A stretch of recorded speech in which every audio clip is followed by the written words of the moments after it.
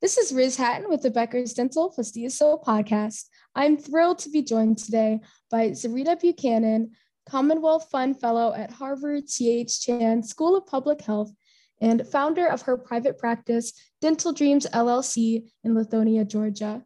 Zarita, thank you so much for being here today. Thank you. Thank you for having me. So just to start us off here, could you introduce yourself and tell us a bit about your background? Yeah. So my name is Dr. Zarita Buchanan. I'm a general dentist. I practice in Lithonia, Georgia, which is about 30 minutes outside of Atlanta. I'm a graduate of Spelman College, which is a historically Black college for women in Atlanta. And I received my DDS at UNC Chapel Hill School of Dentistry. I've been practicing for about 8 years now. I joined my father's private practice, so we work together. And this past year, I started a fellowship at Harvard T.H. Chan School of Public Health, where I'm getting my MPH in health policy. I am one of the Joseph Henry Fellows. Joseph Henry was the first African-American interim dean of Harvard School of Dental Medicine. So I am pursuing my passion of health equity, trying to bring health equity to my community and furthering the mission across the nation. That's fantastic. Thank you so much for sharing. My first question for you is, what are you most looking forward to in 2023 in terms of dentistry? I'm really excited for 2023. I feel like it's been going really well so far. When I think about the pandemic in the past 2 years, it was really hard on patients, but also on providers.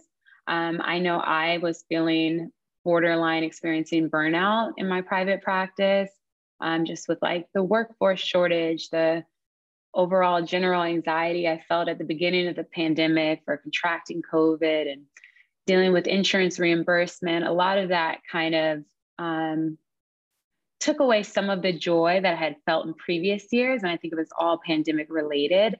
So I had to kind of ask myself, where was that burnout coming from? What were the circumstances that pushed me into these feelings? And when I really started to reflect on it, I thought, some of the problems I'm trying to solve in my community and in my practice really are not easily solved unless we look through a policy lens.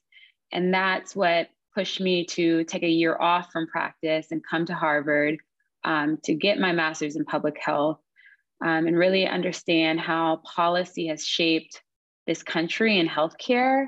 And I feel like now I have some new tools in my toolbox when it comes to health equity. And I'm just really excited to return to clinical practice and share some of the knowledge that I've received here during the fellowship with other dentists and with pre-dental students. So I'm excited for 2023.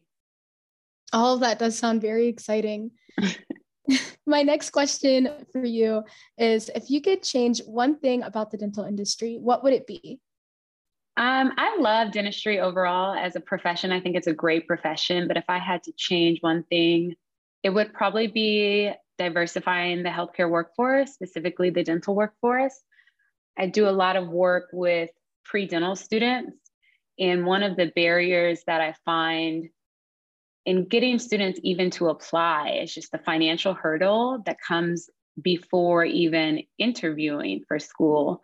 There are a lot of financial hurdles that come with gaining resources to study for the DAT, paying for the DAT, application fees. So if I could do one thing, I would really kind of eliminate some of the financial burdens students have when they're getting ready to join our profession, so we can encourage more people to dive into dentistry. That's really interesting. And kind of going off of that, what do you believe the primary barrier hindering health equity is in dentistry? I think the primary barrier really is the lack of diversity in our workforce.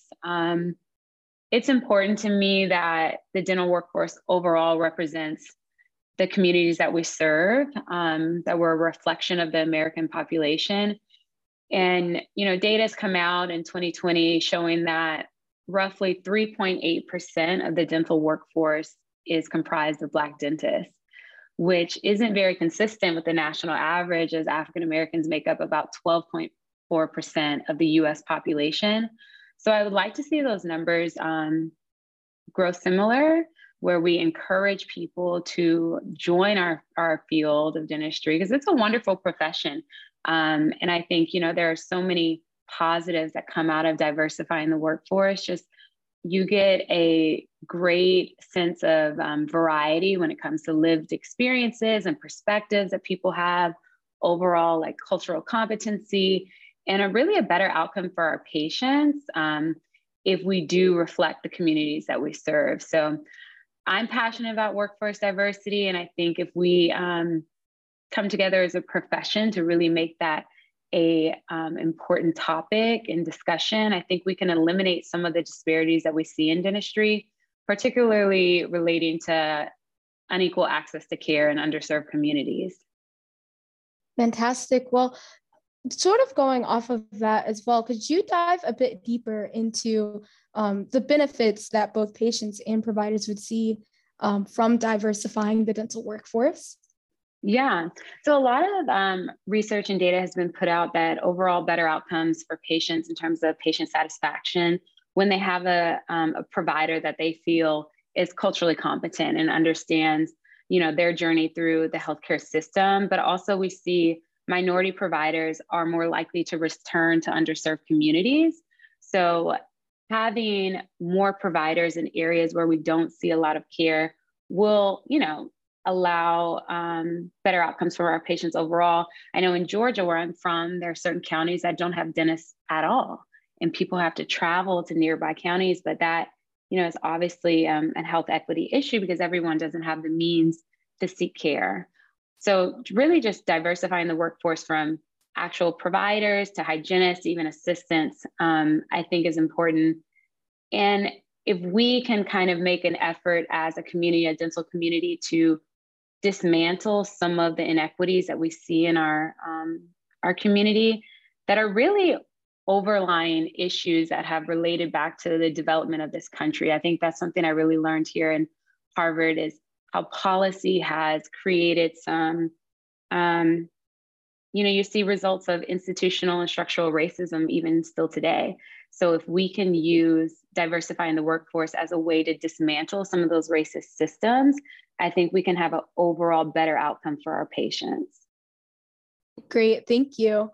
My next question is, what can dentists do to create a culture of respect and inclusion at their practices?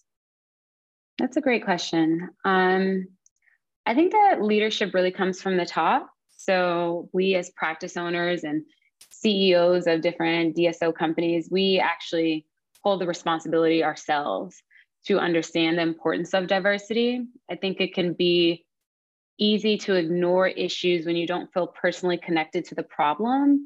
But if we as leaders really value diversifying our staff and creating a culture of inclusion, and how that brings better outcomes for our patients, I think we can create that culture of respect and inclusion at our practices. I think it's very common that dentists stay abreast of like the latest and greatest in technology advances. I love going to conferences and hearing about all the new products on the market that can be used in the office. But I really would love to see those same conferences focusing discussions on health equity, because it gives us a chance to come together as a profession to discuss why culture, diversity, and inclusion is important in our private practice. I do a lot of work with pipeline programs to get students ready to enter dental school. And I would love to see, other leaders of private practices and DSOs kind of collaborate with pipeline programs across the nation that are working to give students from underserved communities an opportunity to enter the field of dentistry, so that all of us can really have an equitable, equal chance at healthcare. Well, thank you, Dr. Buchanan. Thank you so much for your fascinating insights, and I look forward to connecting with you again in the future. Thank you. I appreciate you giving me this opportunity.